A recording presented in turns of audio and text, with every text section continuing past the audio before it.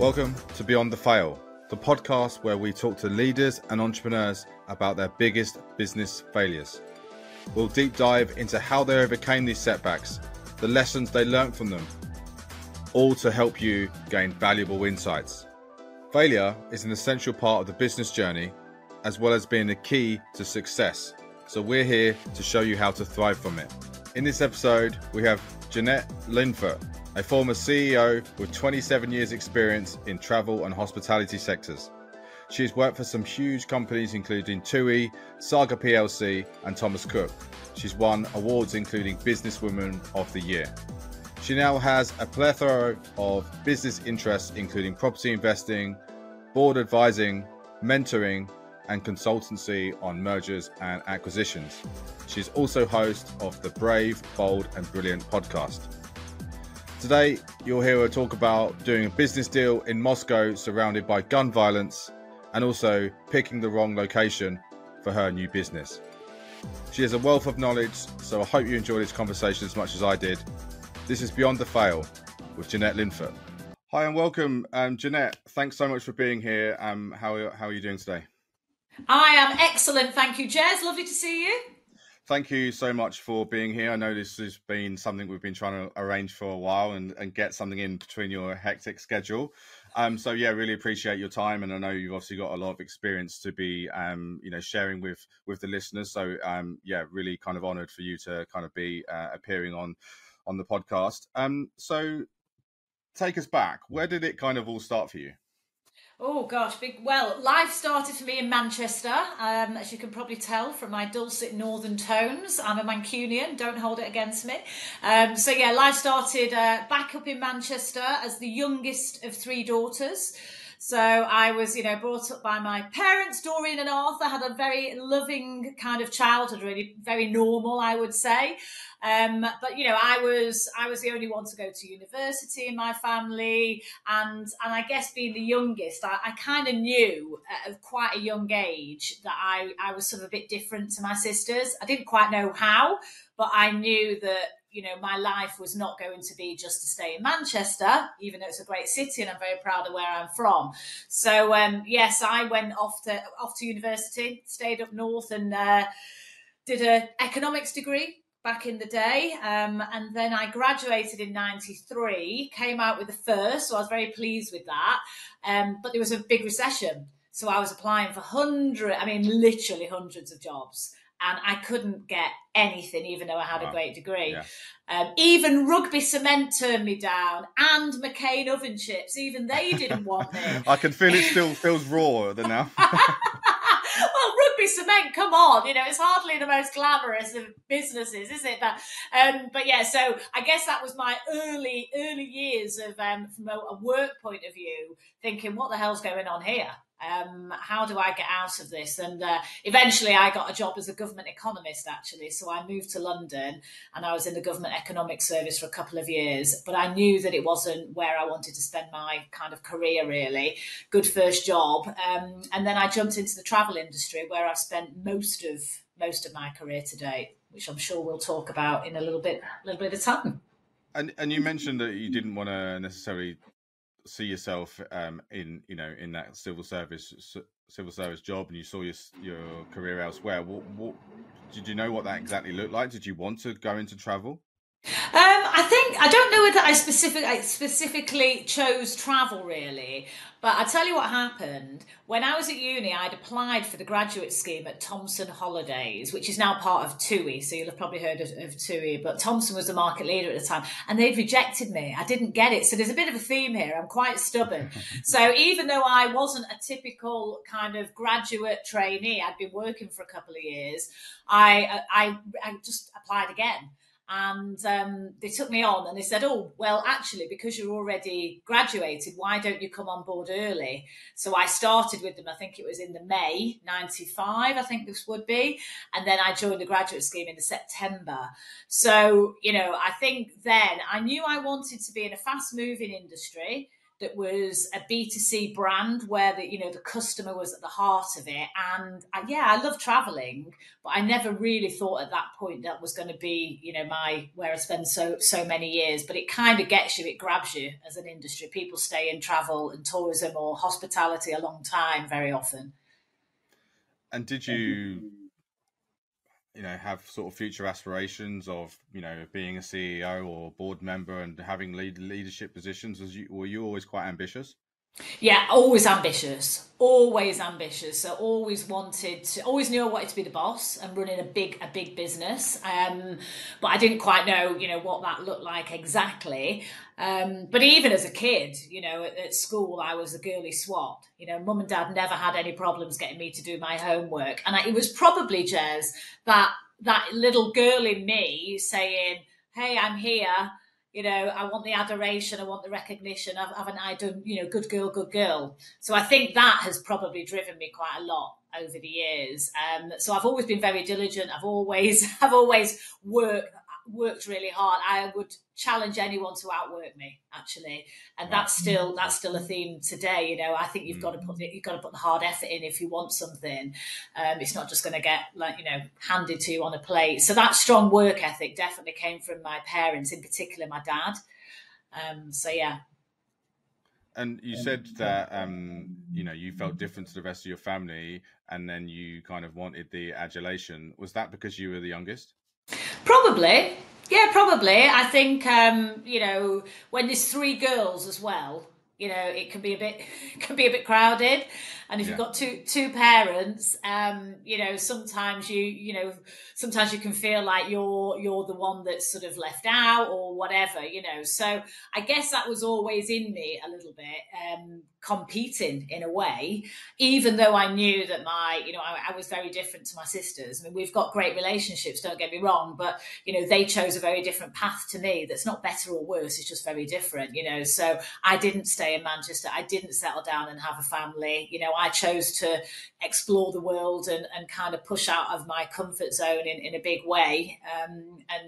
I've failed a lot along the way, and I've had lots of wins along the way. But I think, it's probably most people, when they look back, there's probably something in their childhood that is maybe driving them. I would say a lot of people 100%. have that. Yeah.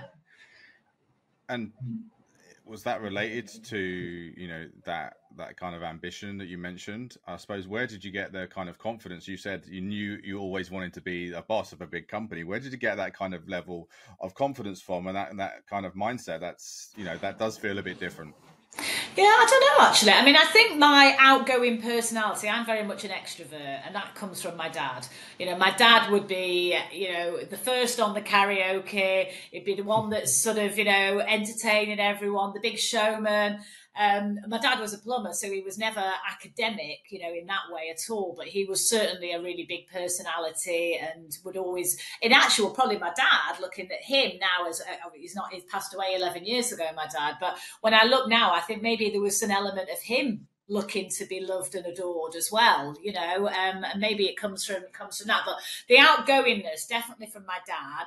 I would say probably the business savvy, more from my mum. My mum was quite my mum's still alive today, which is great. She was quite entrepreneurial. But yeah, I'm just quite stubborn, and I always think, why play small?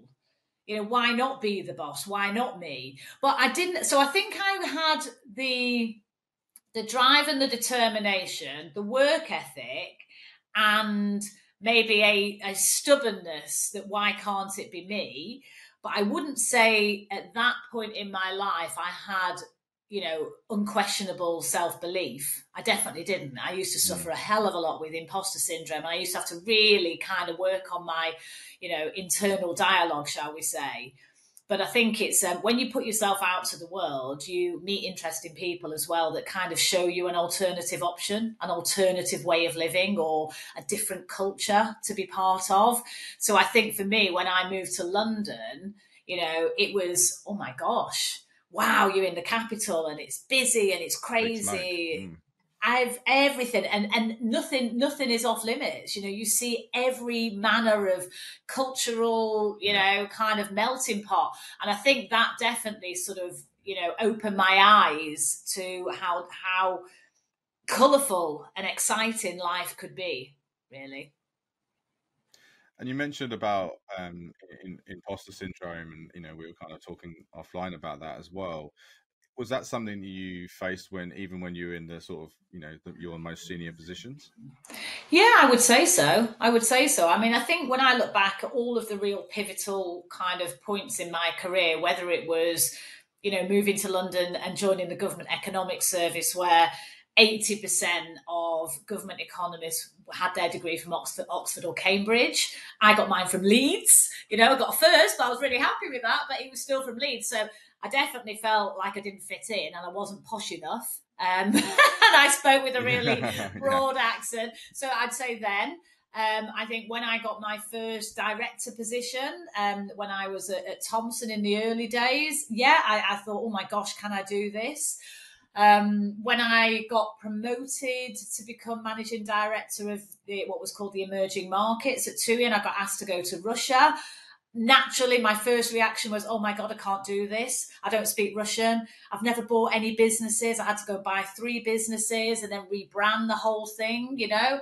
When I went to China, same thing again. You know, when I decided to leave TUI and become the CEO of the travel division for Saga, again, oh my gosh, can I do this? So I think at every big sort of turning point, I've always had those niggling feelings of self doubt and insecurities, but I've just really had to try and constantly work on myself. And that's through a combination of positive self talk, by surrounding yourself with the right people that can encourage and help you grow, by sometimes cutting certain people out of your life because they just don't get where you want to go to, and they're too risk averse, you know.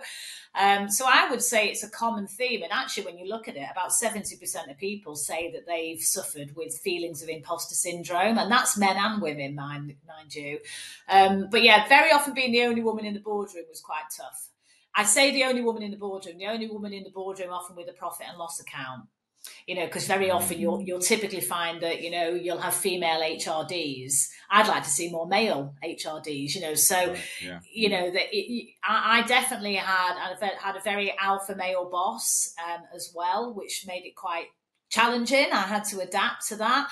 But I always used to say to myself, well, if you walk into the room thinking there's going to be a problem, there will be, won't there? You know, because I'm a big believer in kind of you attract this stuff to you. So I've always had it. I have it less now as I'm the grand old age of 51, but it still rears its head every now and then. So yeah, I think it's just really finding little tricks and tools that you can apply to your own situation that's going to help you get through some of those challenges. Lot to unpack there. In terms of that self-talk, just to understand what does that look like? Does that look like affirmations in the morning? Does it look like standing in front of the mirror and having some kind of mantra? You know, what does that look like? Well, for me, yeah, it's my morning routine. So there's a great book actually, which I'd recommend to anyone. It's called The Miracle Morning by Hal Elrod. You may have heard of it. It's very short read actually. But yeah, so my morning routine, I really protect the first couple of hours of my day because that's for me, completely selfishly for my time. And you know, in the morning, I am a creature of habit with it whenever I can, anyway, which is probably 90% of the time. So I will do my breathing. So sometimes it'll be a bit of more meditation type stuff. Otherwise, sometimes it just might be some kind of breathing and just spending time in silence. I will do my affirmations. So I say out loud what I want, and you know, really kind of feel like I'm already in that place. And then I do my visualization. So I'll lie there with my eyes closed, and I really picture, you know, that future state that I'm looking to achieve. And then when I'm exercising, I always train in the morning. So exercise is really important to me. If I don't train, I just don't feel on my game. So that could be a run. Like this morning, I went for a run along the seafront. Yesterday I went to the gym. It just varies. But I find that is really cathartic, especially when I'm running, because it's quite meditative, actually. When you're sort of on your own and you just got the, especially at the sea. Yeah, it's beautiful. The waves are crashing in, or if you listen to music or a podcast. So there's a whole bunch of stuff, really, Jez, that I do that just helps me. And some people probably think I'm totally woo-woo, totally mad, but I don't care.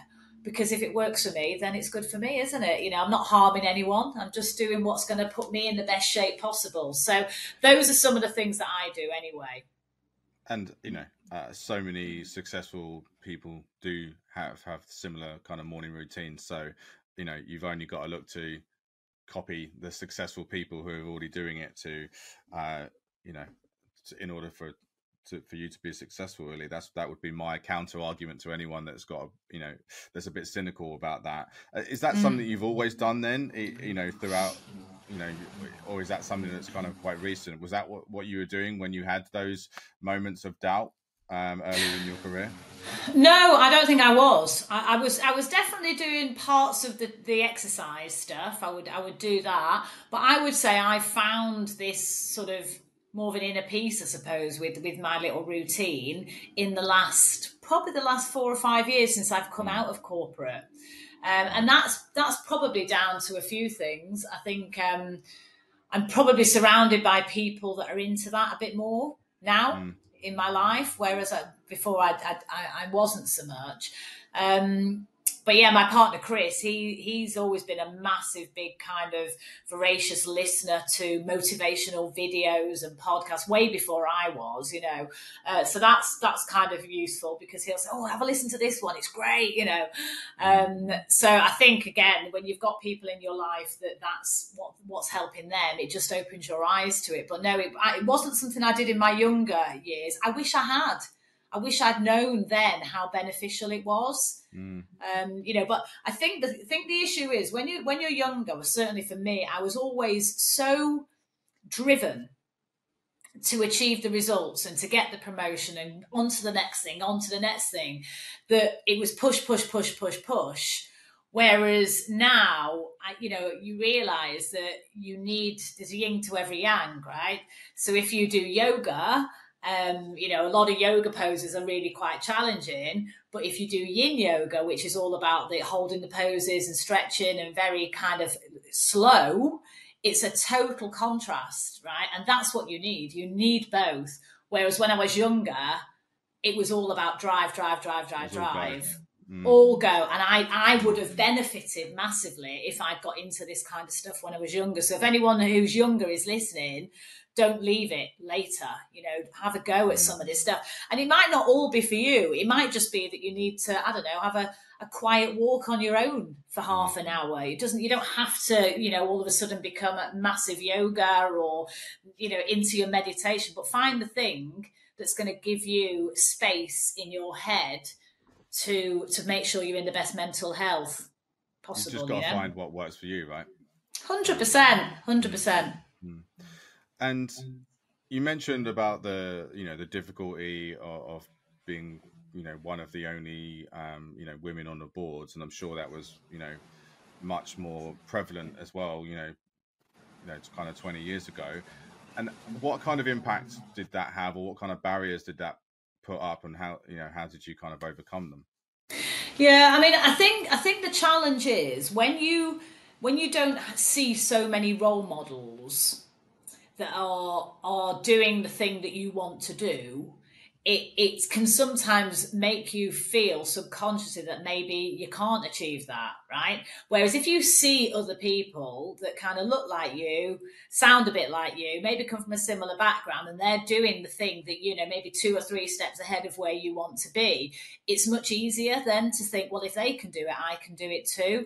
And I think for me, that was one of the challenging times, because there weren't that many women that were actually, sort of role models. unfortunately, at the time. You know, I mean, but even now, Jez, you know, if you look at the top 100 businesses in the UK, the FTSE 100 businesses, only 8% have female CEOs. 8%. I think there's more men called John that are CEOs of the top 100 businesses than there are women. I mean, what the hell's going on? It's just ridiculous, you know. So even though we've made a lot of progress, and we have 100%, it's not the same as when I was back, you know, sort of forging my career. But there's still some way to go. And then we're not, you know, don't talk about broader diversity, equity and inclusion, because we've got even further to go when it comes to LGBTQ plus, when it comes to disability, culture, social mobility, you know. So it's moved on massively. I think the things that I found difficult, and when I was younger, and maybe some of the female listeners might appreciate this, I thought in order for me to get on in the corporate world, I had to behave more like a man. Right.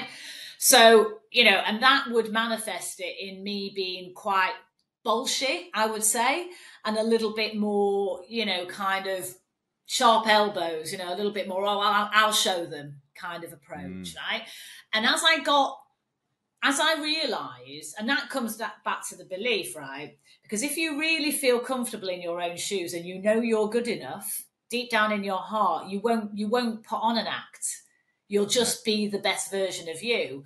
But I definitely, you know, in my younger career, I would have behaved more alpha female than would be my natural style. So I am quite bolshy and I am quite out there anyway.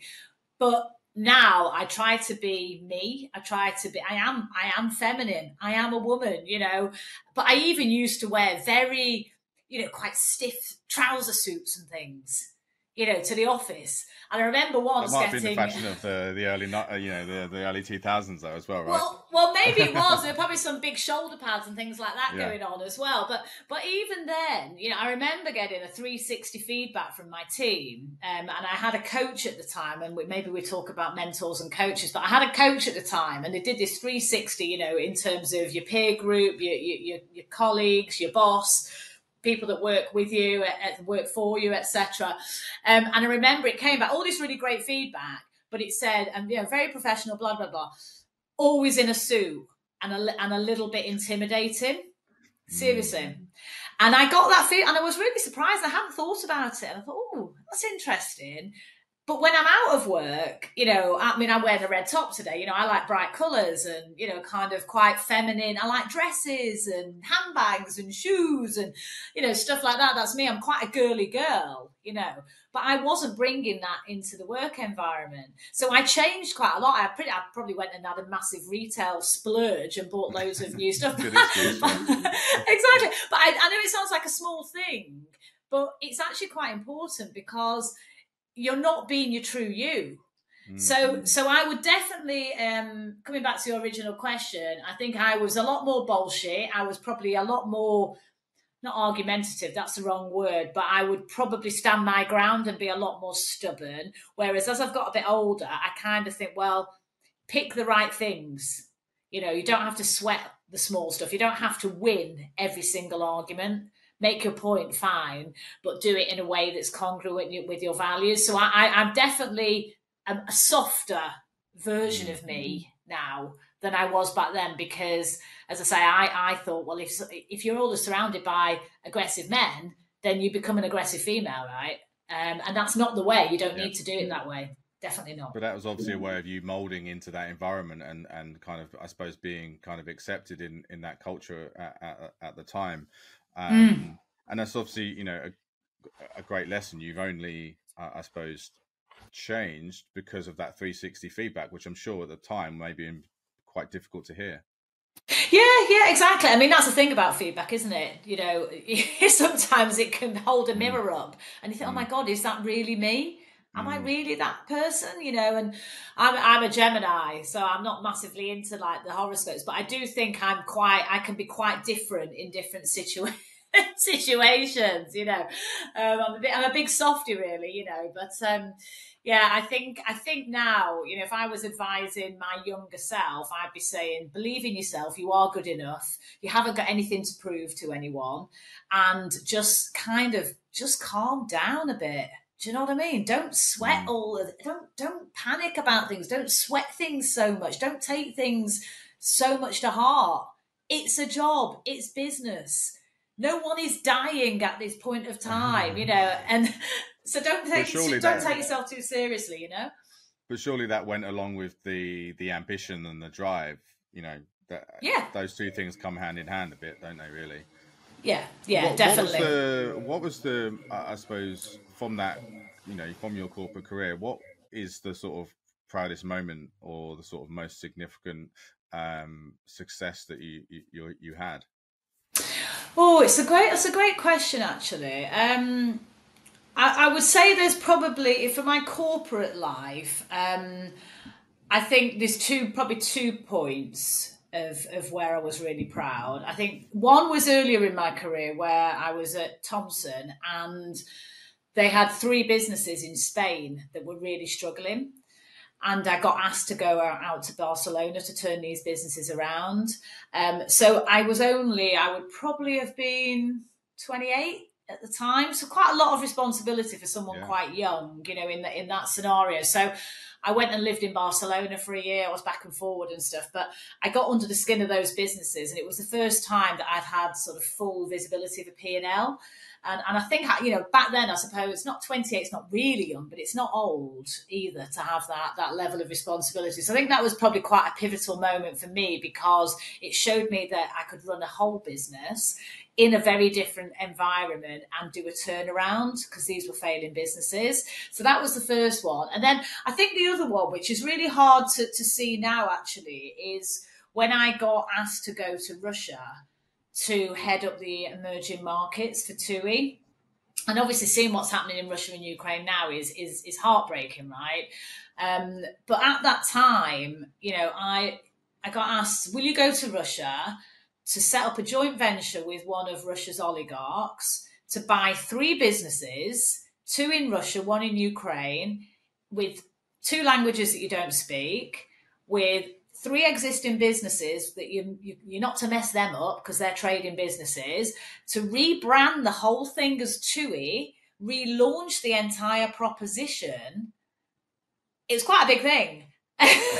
No pressure. Yeah, exactly. So I spent probably all in 3.5 years in Moscow and between Moscow and Kiev. And it was one of the toughest times. It's probably the toughest point in my career. I learned a huge amount. But yeah, it was really hard.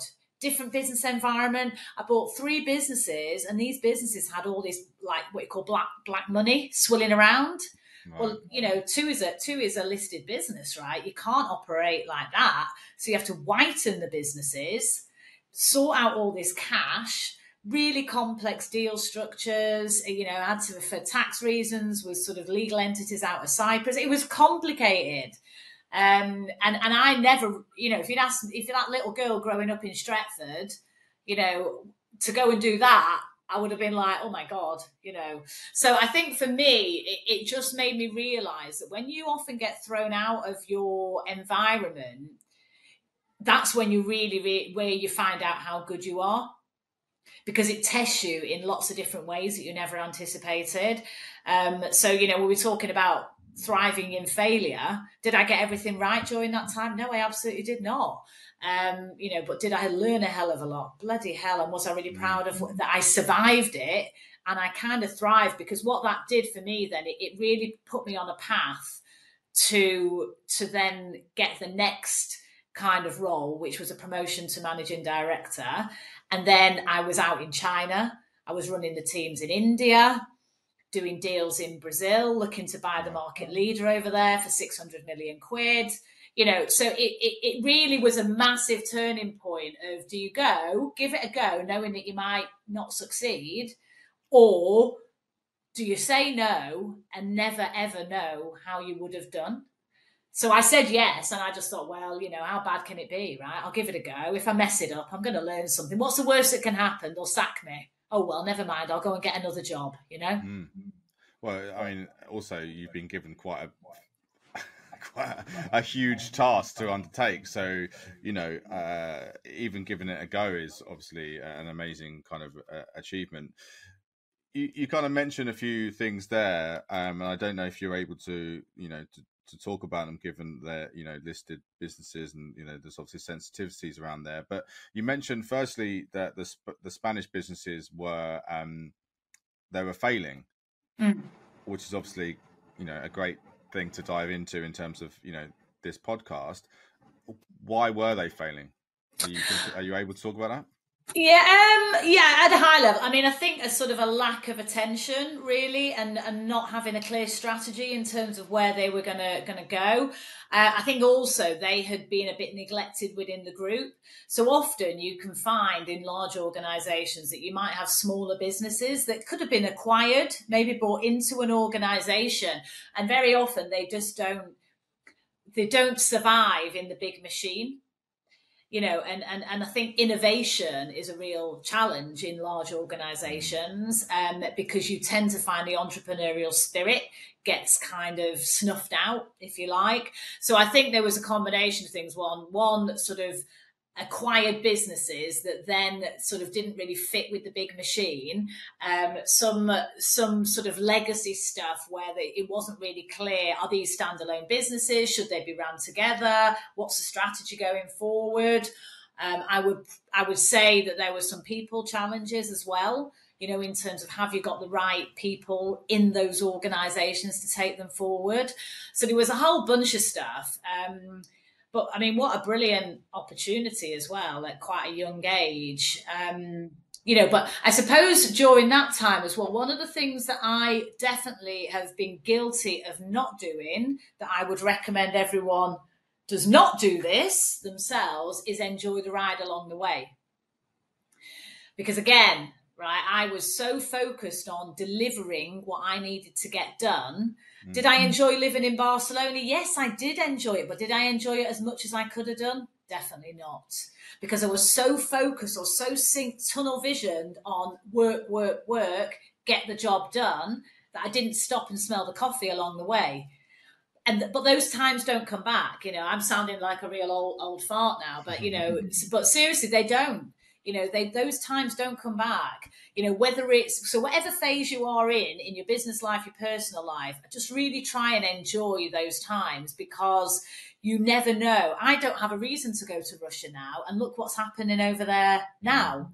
Did I enjoy the ride as much as I could have done? Probably could have enjoyed it more.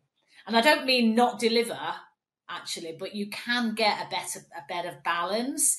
So yeah, I think that's something that I've definitely been guilty of, with that real drive. That drive and ambition is what's made me successful, for sure, right?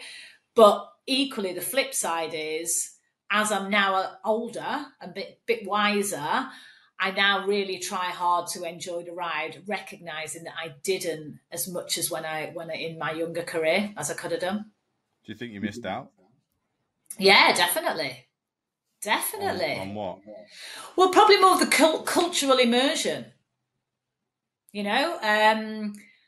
So you can still do the business and do it in the right way. But is it going to kill you if you get a flight back a day later to allow you to go and see some stuff wherever you are in the world? No, it's not. But at the time, you might be so focused on, it's just work. So yeah, I definitely missed out on kind of cultural immersion, I would say. I definitely probably missed out on establishing relationships outside of the office. And I missed out on things like, I could have taken that time to really throw myself into learning the language. There was loads of things I could have done, that I didn't do. So with hindsight, just really think about that. And I'd say I got better, when I was doing the emerging markets for TUI, sort of into sort of the last few years of that role, when I was spending a lot of time in India and China, I did try to do that a lot more, but still not enough, mind. I mean, that's I think that's probably true for all entrepreneurs, isn't it? They're so focused on the end goal that they're, as you said, they're not always enjoying the kind of journey or the process. I know that's definitely kind of true for me. Sometimes it's kind of easy to get caught up in the stress of things, and let that cloud everything else in your life. You mentioned there was things that you didn't necessarily do right, when you were in kind of Russia and Spain. Is there anything there you're able to kind of talk about, or anything that comes to mind? It's quite tricky, really, because obviously there's lots of confidentialities around all this kind of stuff. But I think, trying to think actually. I mean, I think with Russia, it was quite difficult because the joint venture partner we had was also the single largest shareholder in the parent company of 2EAG. So there was quite a lot of politics involved in it, over and above what we were actually doing in that market. And I think I didn't fully appreciate some of that. And, there were times when it's quite dangerous. I mean, I would be in Moscow and there'd be shootings regularly. Right. And I think at the time, I underestimated that. And I'm not saying that I did anything to put anyone at risk or danger, because clearly that wasn't the case. But I probably didn't fully really think about the environment I was in. And probably, I wouldn't say it was by chance that myself and my team were always safe. But there were probably things that I could have done to make sure that was more so. And just being a little bit more aware of stuff. So probably a naivety about the environment. Right. And also I think but that comes with experience as well, doesn't it? Yeah, it does. The first time you've been in that environment, so Yeah, but I was there for quite a few years. So I mean, it's not really a sort of a kiss and tell kind of situation. But I think, I was probably slightly naive at the time, even though I was well in my 30s then. When I was late 30s when I was doing that role. But yeah, it was fortunate that we were all safe, really.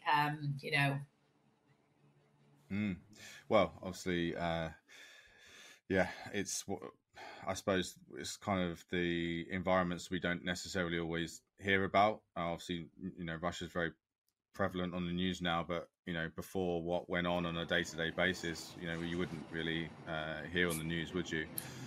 No. So in terms of bringing it up to kind of recent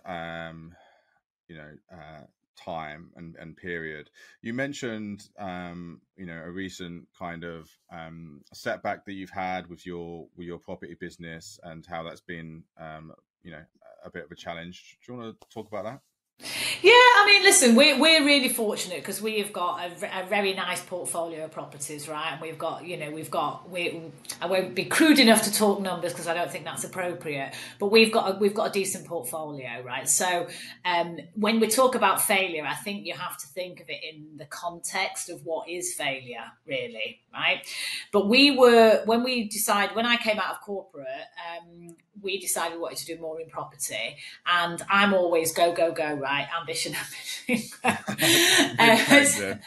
Didn't change really. Chris, my other half, is much calmer. He's a great. We're a good team, because we kind of balance each other out quite well.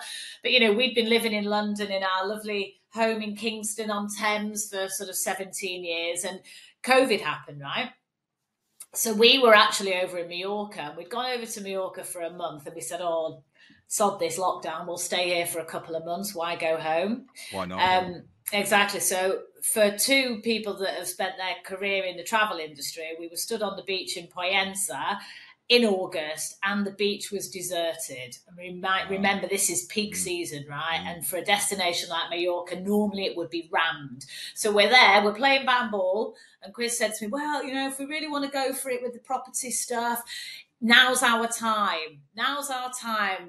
Property prices are going to crash. We're going to be in a great position to clean up. But if we're going to do it, we need to go all in. So let's move to Manchester." So even though I am from Manchester, and I'm very proud of where I'm from, so please do not interpret this in any way that is not meant, I never had this burning desire to go back and live in Manchester, right? We were investing there because it made a lot of sense, both commercially and just family reasons, etc. But I never had this burning desire. So anyway, great idea. So within 6 weeks, we had got back from Mallorca, we'd rented our home out, we'd moved up to Manchester, and we were installed up in Manchester, right? And we thought we would be buying at least 2-3 properties a month. You know, we thought this is going to be our time to really scale up. We've made this big sacrifice. I left the Diz in Richmond Park and down on the Thames, everything I love, my beautiful home. I left it. We left it. And then we're in Manchester. And of course, lockdown was pretty rubbish, really, for everyone. As a lot of people will know, the property stock wasn't really appearing on the market. There was loads of competition. Prices did not crash. They actually went the complete opposite direction. And, you know, you're competing against, you have 10, 20 people going around looking at these, 2-3 bedroom terrace houses, right? So we still expanded, absolutely, but not at the pace that we wanted, right? And we'd made this big sacrifice, left our home to go and do this. So, we had a choice, and we said, well, listen, we're not really enjoying living here. We're not very happy. The business isn't going the way that we really wanted it. Yes, we're growing, but not as quick. Because this is why I say, when you say failure, in what context, right? For us, it wasn't what we'd anticipated. So therefore, it wasn't the result we were looking for. But was it a failure? No, because you've still got a great portfolio of properties, right? So anyway, but nonetheless, I think it was a sacrifice that we'd made personally to kind of uproot ourselves and go. So we said, well, listen, we can either sit here on the pity potty, right? Or we can make a decision again. So we said, right, let's just go. We'll move again. So now we are living down in South Wales in a place called Mumbles, which is very close. Chris is originally from Swansea, although he's not lived here for 40 years. But now we're loving, I'm looking out the window here. I'm looking out on the beautiful beach and the sea, and we love living here.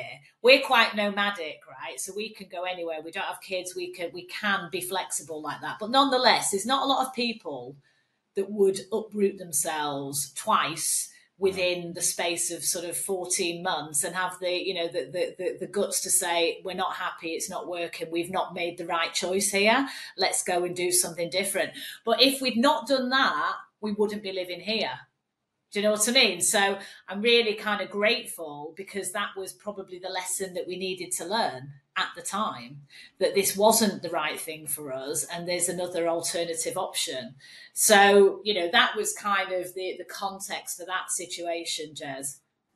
It sounds like you guys made a few assumptions which ended up kind of being, I suppose, not as expected. I suppose it was a difficult time to in COVID to actually make any accurate predictions, right?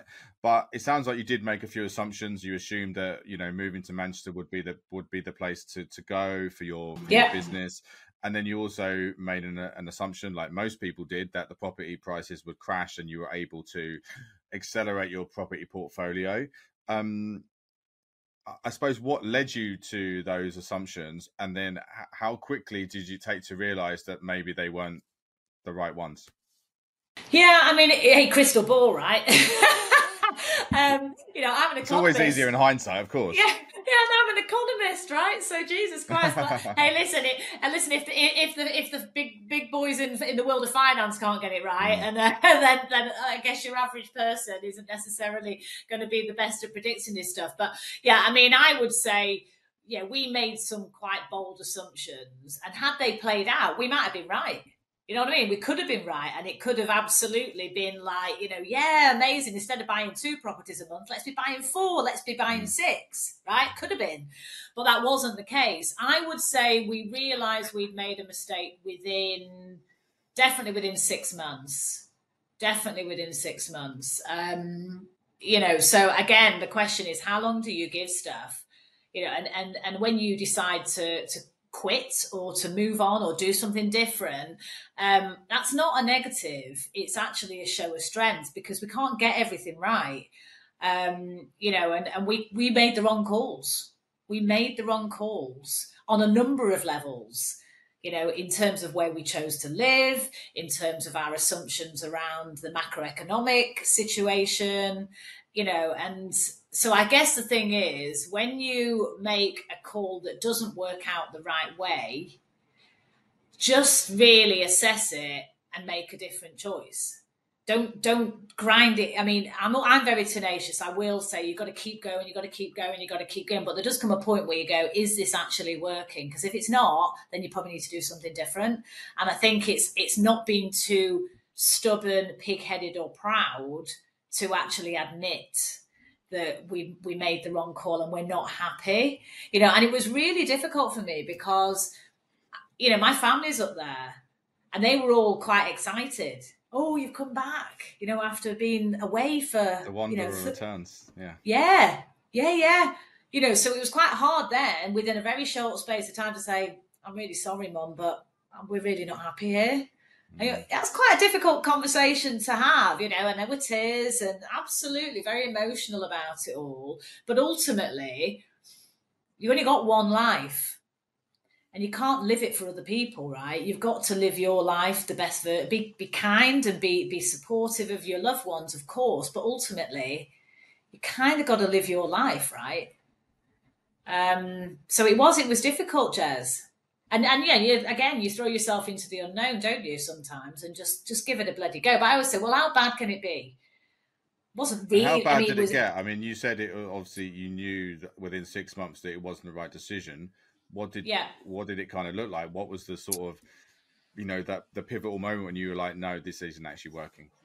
Yeah, I mean, I think there was a couple of things going on, because what it actually did, it made me focus on my other businesses as well.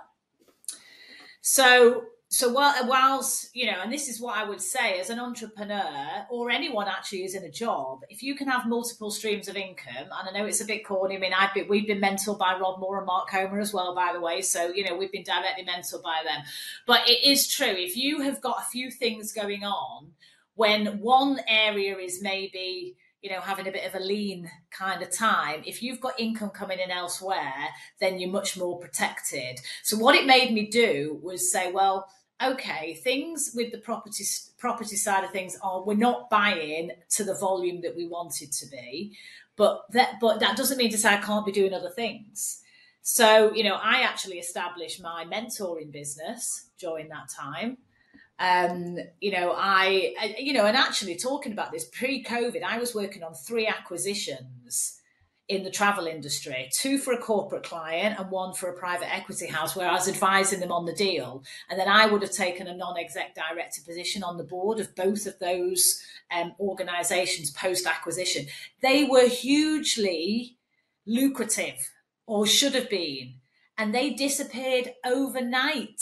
Wow. So when we were on that beach in Mallorca with our bat and ball, we were down a lot, right? All of a sudden, how do you value a travel business during a global pandemic? Well, you can't, is the answer. So the arse fell out of the travel industry, which was one of the sectors that I was doing all my advisory work and doing mergers and acquisitions. So we said, let's go to property. And then we moved to Manchester. I wasn't flying. So what do I do? Do I sit there moaning, or do I actually look at what I can do instead?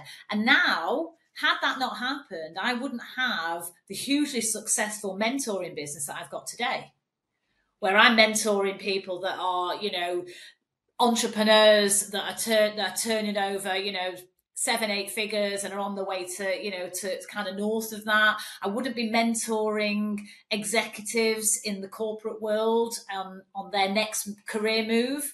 So out of every adversity, it's how you frame it. But everyone will go, it's all right for you. It's all right for you, Jeannette, no problem. Well, go, hang on a minute. Actually, what you don't know is what goes on behind the scenes. So, there was a lot. And before we started recording this, Jez, we were talking about what kind of examples might we share, and I'd totally forgotten about that one. But doesn't that show you how resilient you can be?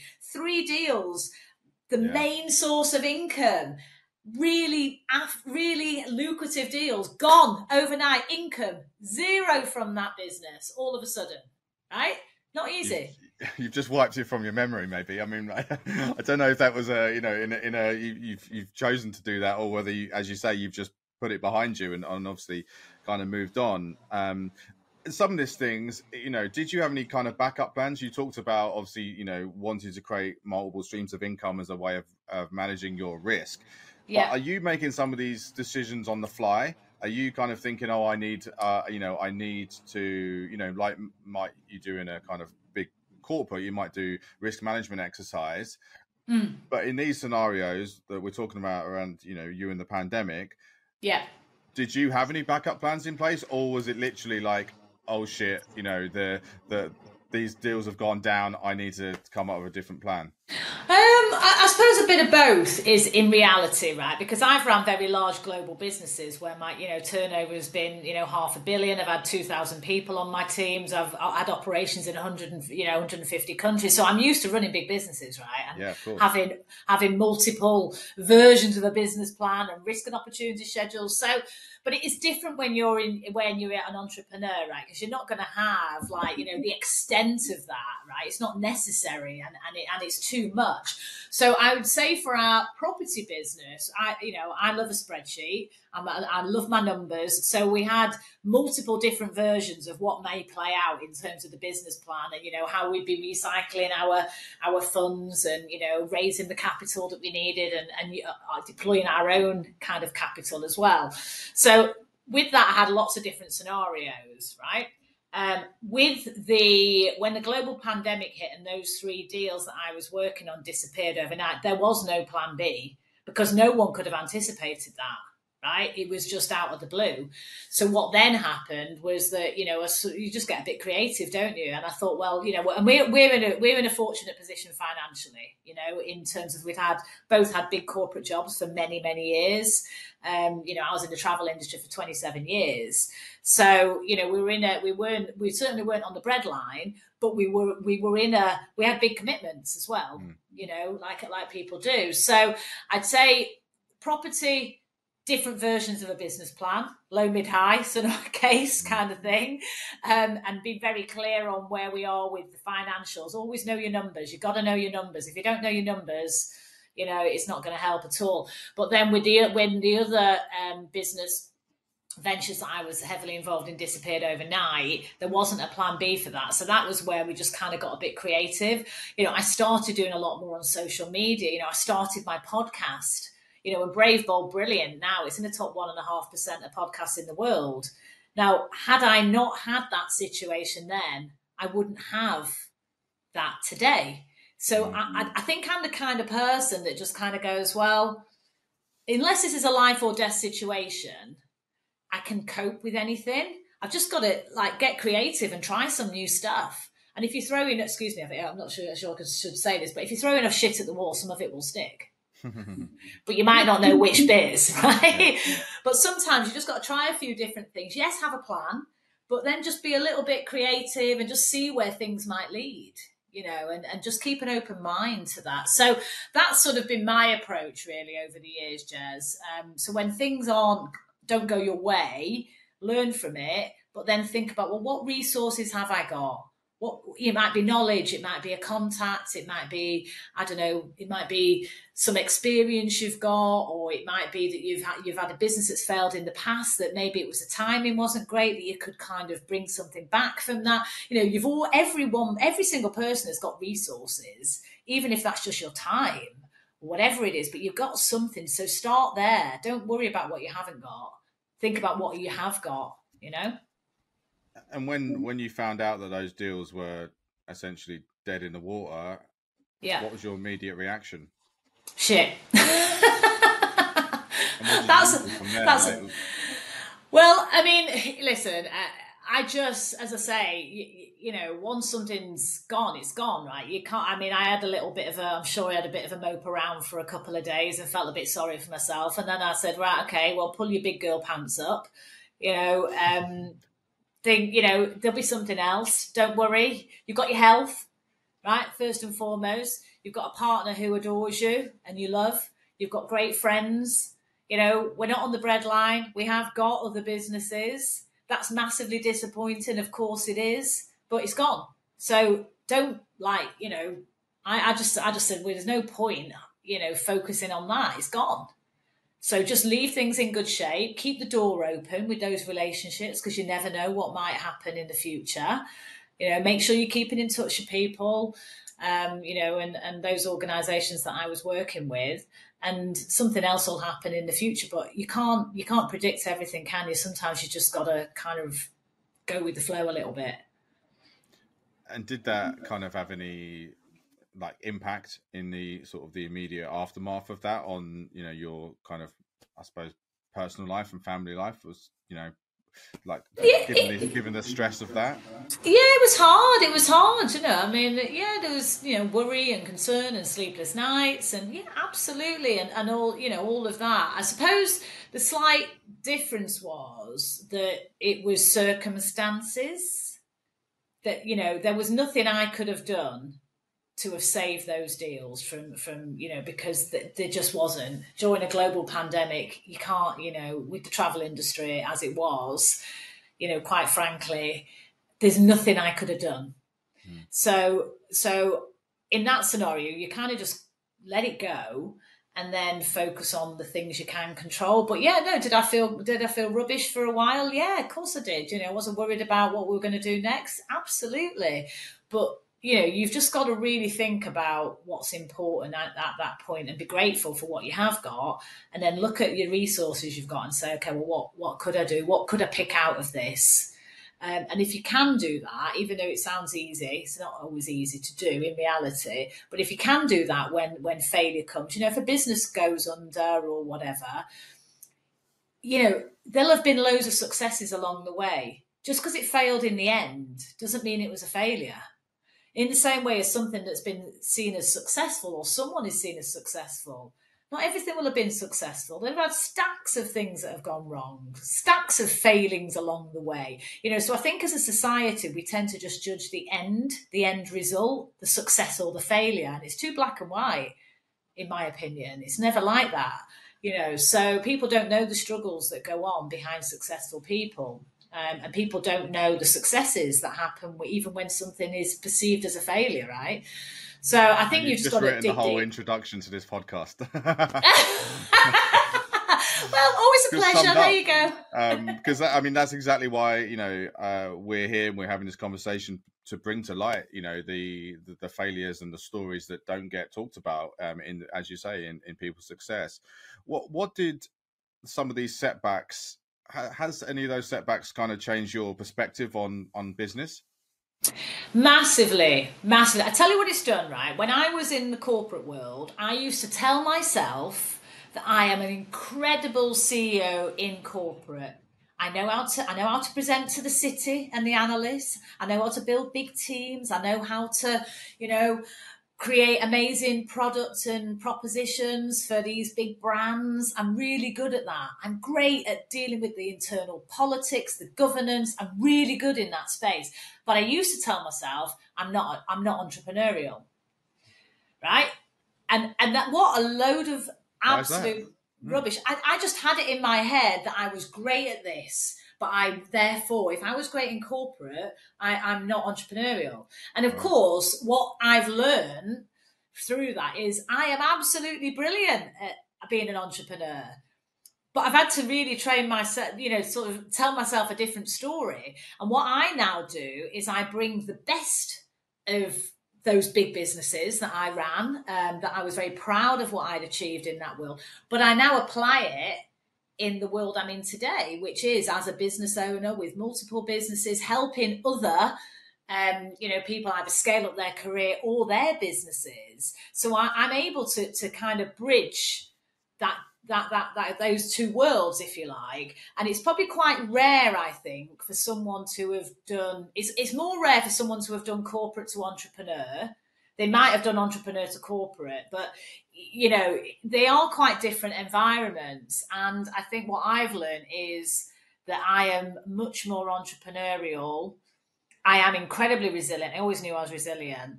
And also I take life less seriously now. I try not to sweat the small things. I try to let things go, things that would have really bothered me. And like the younger me, I try to You want to let enjoy go. the journey like you didn't do in Barcelona. 100%. 100%. And I'm also I'm much more aware of health than ever. And that's probably, it's partly because, I'm 51, but Chris is 61 and he's not some old fossil, but we have proper, real conversations around, in reality, we've probably got 15 good years. We've been together 18 years and that's gone by in an absolute flash. So what do those 15 years look like? Now, I'm not saying we're going to be popping off our clogs. We might do, but you're going to feel very different at 66 and 76, which we will be in 15 years' time, than you feel when you're 46 and 56. Do you know what I mean? So I think we've become quite a lot more philosophical about things and a lot more focused on what's really important. And yeah, I'm ambitious. I will never stop working. I love it. I love business. I love people. I am really clear on my purpose now. Whereas when I was younger, I was probably less clear. And there's a piece around, I think, not having children. We don't have kids. We chose not to have kids. But as a woman, that's quite a thing to then think, well, what's my legacy then? Because the natural thing is your legacy is your kids, right? Totally great. But if you don't have kids, why am I here? So I've done a lot of kind of just working through that. And that's a whole separate podcast in itself, isn't it? It is. But yeah, so no, I've learned a huge amount. But I'm always learning, still learning, right? Well, I think that's the best mindset you can have in business and in life, really, isn't it? So what advice would you give to listeners who might have had a setback or a significant challenge within their business of late? Yeah, I would say the first thing is you've got to really believe in yourself and work on your own kind of mental well-being, really. And that can be hard because when you've had a kick in, it can really knock you for six. Absolutely. But whatever way you do it, you have to get feeling good about you again. So I think that piece is the most powerful because if you're not in good shape, you're not going to be able to be the best version for yourself, for your loved ones, for your business, for your colleagues, your teams, etc. But that can be very hard when you've had a knockback. But it might be a little thing. It might be that, I don't know, you just get out the bloody house. If you're in a dark place, which can be when these things happen, go and get some fresh air. It might be something really simple, sitting in the garden with a cup of tea and listening to the birds, whatever it is. But you've got to really get yourself in the best mental and physical shape that you can. So that's the first thing, and just really work on that every day. I think the other thing is, try and get really clear on what you want next. And even if you don't have a master plan, a big game plan, but you kind of know what you want for right now, then, it's going to be much easier for you to get there. Some people have all these dreams and they don't make them happen. There's a great Les Brown, the motivational speaker who's passed away, but, he tells his story about, if you're at your deathbed and you've got the ghosts around your deathbed of all the dreams, the aspirations, the things you could have done, and they're saying to you, you could have brought us to life, and now we've got to die with you. Right? Don't be that person. Get really clear on what it is that you really want. And I think then just take the action. Even if you don't have a master plan, just do something small every day that's going to take you that one step further. And it might be 2 steps back, 1 step forward. That's okay, but take the action, And I really believe that there's a formula for success, and it's belief, being clear, really believing in yourself, purpose and action. Those 3 elements are going to be the things that are going to help you move forward. But it's, and I just think about context, unless someone has died here, anything else apart from that is a good day. Some amazing advice there. So I suppose just kind of wrapping up, if you go back in time and, take that, that period of challenge, those 3 deals, falling out of bed, and then the sort of challenges around COVID and you making the wrong decision about moving to Manchester, would you erase all of that from happening? No. Because, and the reason why is because if we'd not done that, we wouldn't be where we are today. We wouldn't be living here, which we absolutely love. And hey, who knows where we'll be living? Who knows where we'll be this time next year? We might be somewhere else, you know. But if you don't take the learnings, so no, I don't regret any of that. But do I look back and I think, oh, what have I learned? How have I grown as a person? Yes, I do reflect, but I don't regret it. I don't regret making those choices because they were the right things to do at the time. They felt the right things, even though with hindsight, which is a great thing, they clearly weren't. But I don't think we'd be in anywhere near as good a shape as we are today if that hadn't happened. Absolutely. So just going to end on a quick fire round. So got some short questions. I just need some quick fire, short answers. So failure is? Learning. What is your life's mission? To unlock greatness in myself and others by being brave, bold, and brilliant. Amazing. What piece of advice would you want to give on your deathbed to others? Believe in yourself. Name one habit that keeps you resilient. Running. If you could be immortal, would you take it? No. Why not? I think everyone has a time and a place. What's one surprising fact that not many people know about you? Oh, I used to be a Morris dancer. Okay. Wasn't expecting that. Is that big in Manchester, is it? Probably was back in the day. And who's one or two people that you can recommend as a guest that I should have on this podcast? Oh, okay. Gerald Ratner. You're the second person who's recommended him. So. And I'm actually having lunch with Gerald on Monday. Okay, great. I was actually at lunch with him last week, but I actually didn't get to talk to him because there was a lot of other people there. But is there anyone else? Yeah. Yeah. So Gerald definitely. I think. Matt Fidesz is a really interesting character as well. Matt Fidesz was Michael Jackson's former bodyguard, but he's got the largest martial arts business as well in Europe. Big property guy too. And then Dodge Woodall. You ever heard of Dodge? No. Dodge Woodall. He has a festival called the Bournemouth Sevens, and he's got a very successful podcast as well called Eventful Lives. Really interesting guy and very charismatic. So yeah, great podcaster. Perfect. Thank you for those. I will follow up accordingly on those. So where can people connect with you and find more about everything that you do? So yeah, I'm all over social media. Jeannette Linfoot, 2 N's and 2 T's in Jeannette. And then my podcast, Brave, Bold, Brilliant. So please subscribe, follow me there. I've got a YouTube channel as well, Jeannette Linfoot. So yeah, all of those areas really. And I've got a website as well, JeannetteLinfootAssociates.com. So yeah, I'm always around. Please connect with me. Amazing.